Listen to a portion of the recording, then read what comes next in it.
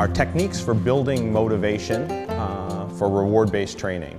So a lot of our training is predicated on having what we call a good reward event, a good interactive reward event. And we spend a significant part of our foundation training building desire for a certain type of reward.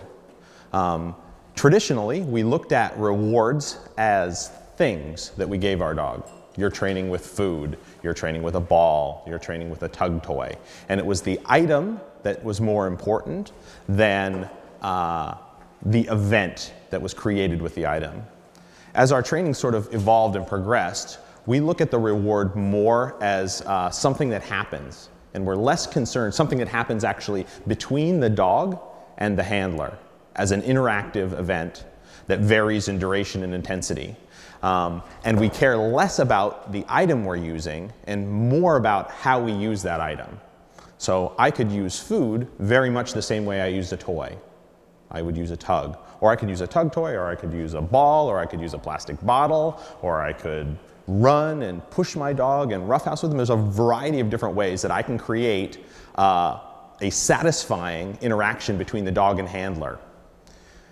Once we have this reward event constructed, we use it as reinforcement for behavior as we go forward. And almost all of our training is geared towards teaching the dog new obedience behaviors in a reward-based system, meaning they're learning to work to get something they want by doing specific behaviors. And this reward event, the more valuable and the more intense and the more motivated my dog is for this reward event, the better my training is going to go. The better my attention is going to be, the better my engagement, the faster the dog's going to learn, the harder they're going to work to get to it, and the more distractions they're going to ignore in order to get to that reward event. So today we're going to talk about what we call, this is basically motivation. How do we build it? What are the basic principles in building it? So, and we're going to break it down into sections. We're going to talk about how we move without the dog. So there's a lot of physicality to interacting well with your dog in dog training. We can intellectualize it as much as we want, but if you're going to do it well, it's a physical endeavor. You're going to have to move your body. You're going to have to run, you're going to have to bend, you're going to have to twist, and you're going to have to be aware of how you're moving your body and be in control of your body. So we break out some of the core skills and the core movements that you use in interacting with your dog, and we do them without the dog. So we're going to go through some of those steps and talk about how we do that. We're going to talk a lot about the reward as an interactive event. So how do we build that interactive event? How are we present in it? And how do we get the dog to want to do that activity with us? I can have a dog that's motivated strictly for food, and I can be kind of a human food dispenser, and I can make progress training that dog. But I get much better results from a dog that wants to do that activity, whether it's take a piece of food, chase a ball, play tug, with me specifically in an interactive way. And you're going to see, we'll talk a lot about how we do that. We're going to talk about some of the techniques that we've borrowed from different disciplines and things to increase motivation. We're going to talk about frustration, restraint, a variety of different movement techniques that we use to increase motivation. We're going to talk about techniques that we've borrowed from protection sports. So one of the things that I found over the years is when I got involved in doing protection sports is that there are techniques to develop the dog in protection sports that are useful for many other disciplines. What we do online through frustration and restraint also has use in developing your dog's desire to play, tug, chase, recalls, a variety of different things. So we're going to talk about what techniques we've borrowed from protection sports and what kind of bite work.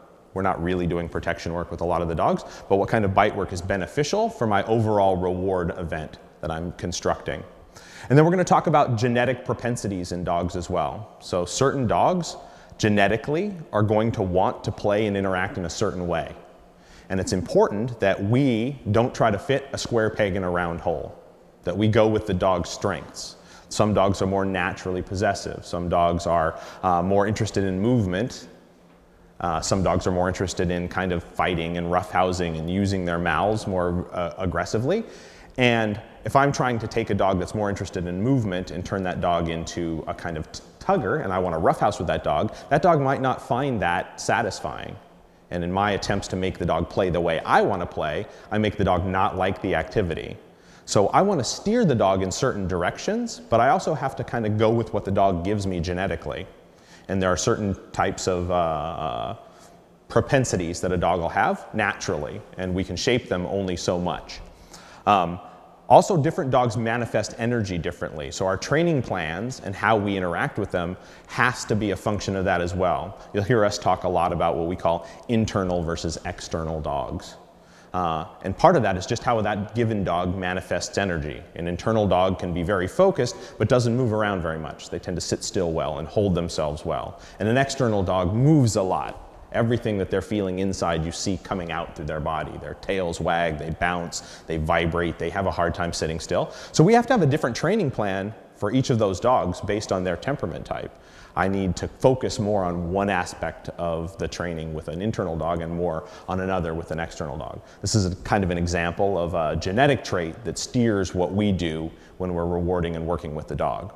If you've seen any of our other videos or watched any of our training, you hear us talk a lot about the concept of engagement. And I think it bears repeating again that engagement simply means that the dog will pay sustained attention to you and wants what you have to offer in terms of a reward event. Whether it's food, toys, play, some kind of interaction. The dog wants something from you and will hold their attention on you in an attempt to get it from you. This is the cornerstone of our entire training system. If your dog is not paying attention to you, then we have no business trying to teach the dog's behaviors. And so we spend a significant part of our early training developing engagement. It kind of goes hand in hand with developing value in the reward event. These two things happen together. So I bring my dog out, I start charging my markers, I start teaching my dog to follow food, I start teaching my dog to chase food, I start playing with toys, I start doing restrained recalls, all the things that we've talked about.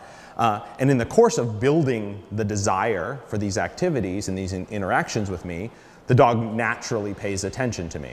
And what we want to develop is a dog that pays continuous attention and wants something from us. It's a very easy dog to train. So you'll hear us harp on this over and over again. In all of our training videos and because it is such an important piece of the puzzle. And extra energy devoted to developing engagement in your dog and to building power and passion for the reward event will carry you a long way in your training life.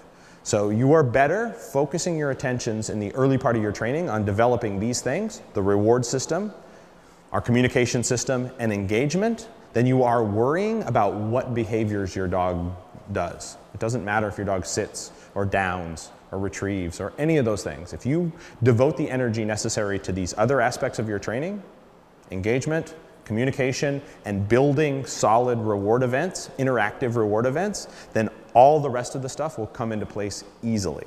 In this section, we're going to talk about the reward as an interactive event and some of the principles that surround that. So for those of you that have been around much of our training, you realize how much we talk about the interactive nature of a reward.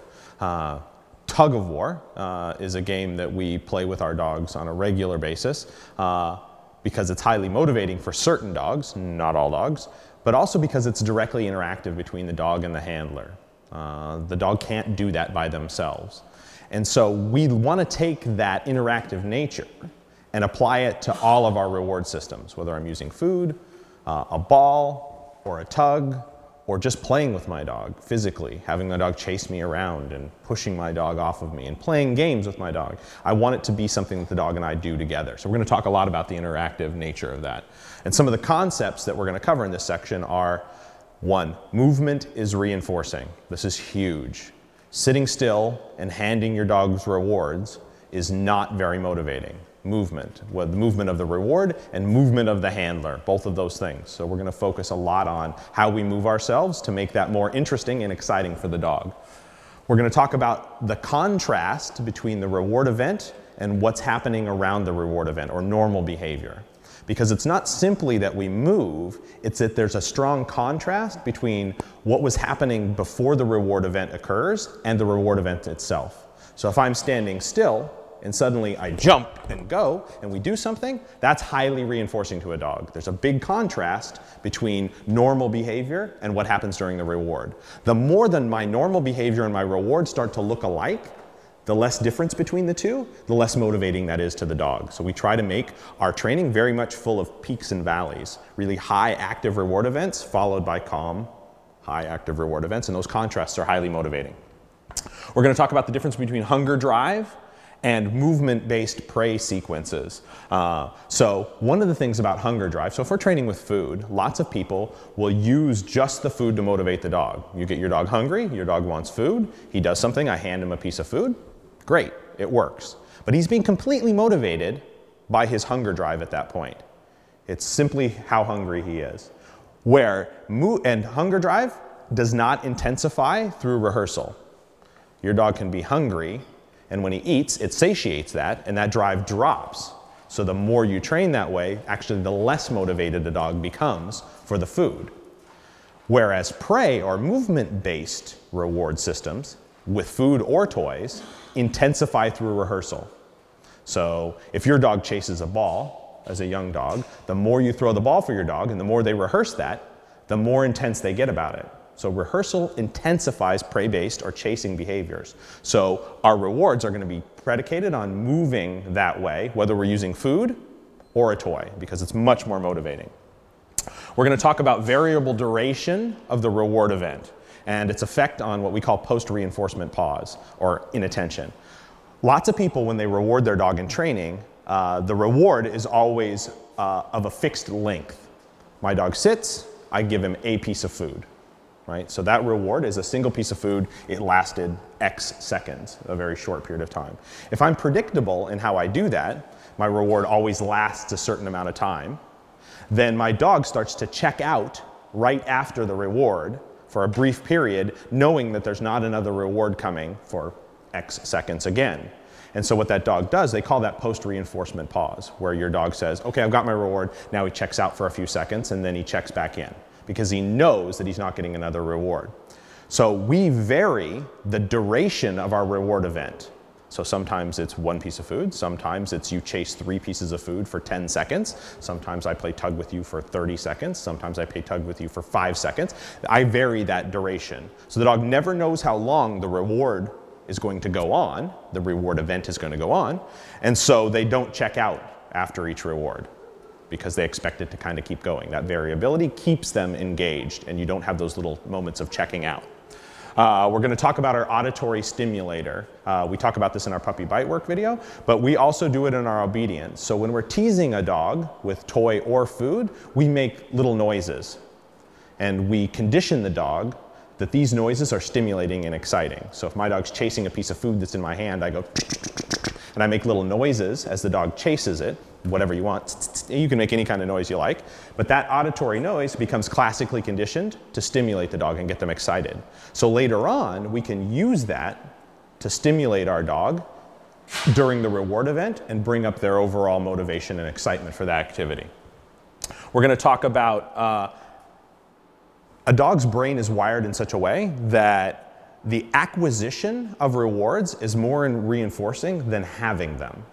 So dogs are wired to like chasing and searching behavior. It's biological.